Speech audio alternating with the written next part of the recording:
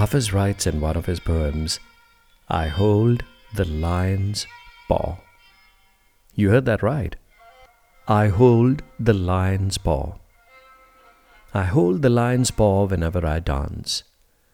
I know the ecstasy of the falcon's wings when they make love against the sky. And the sun and moon sometimes argue over who will tuck me in at night. If you think I'm having more fun than anyone on this planet, you're absolutely correct. But Hafiz is willing to share all his secrets about how to befriend God. Indeed, dear ones, Hafiz is so very willing to share all his secrets about how to know the beautiful one. I hold the lion's paw whenever I dance. I hold the lion's paw whenever I dance. I know the ecstasy of your heart's wings when they make love against the sky. And the sun and moon will someday argue over who will tuck you in at night. Who will tuck you in at night. So I tried to read and reread the poem several times over to understand what Hafiz was trying to say.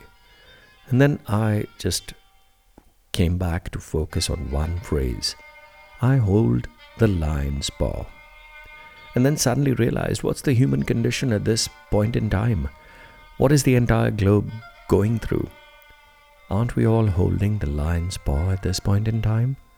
This whole coronavirus, COVID-19 pandemic is the lion's paw we've bravely reached out to hold. Willingly or unwillingly, we're holding it at this point in time, and the dance is on. It's a dance of compassion, of care, of fear, of so many mixed emotions.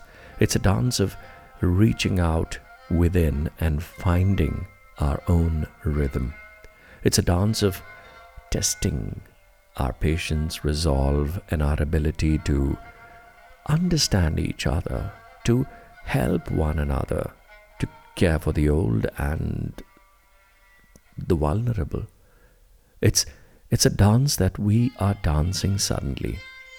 And once all the noise has quietened down around us and we've been compelled to stay indoors, we've been confined within our homes, we are contemplating, we're reflecting, we're dancing, and our heart's wings are spread wider than any time earlier.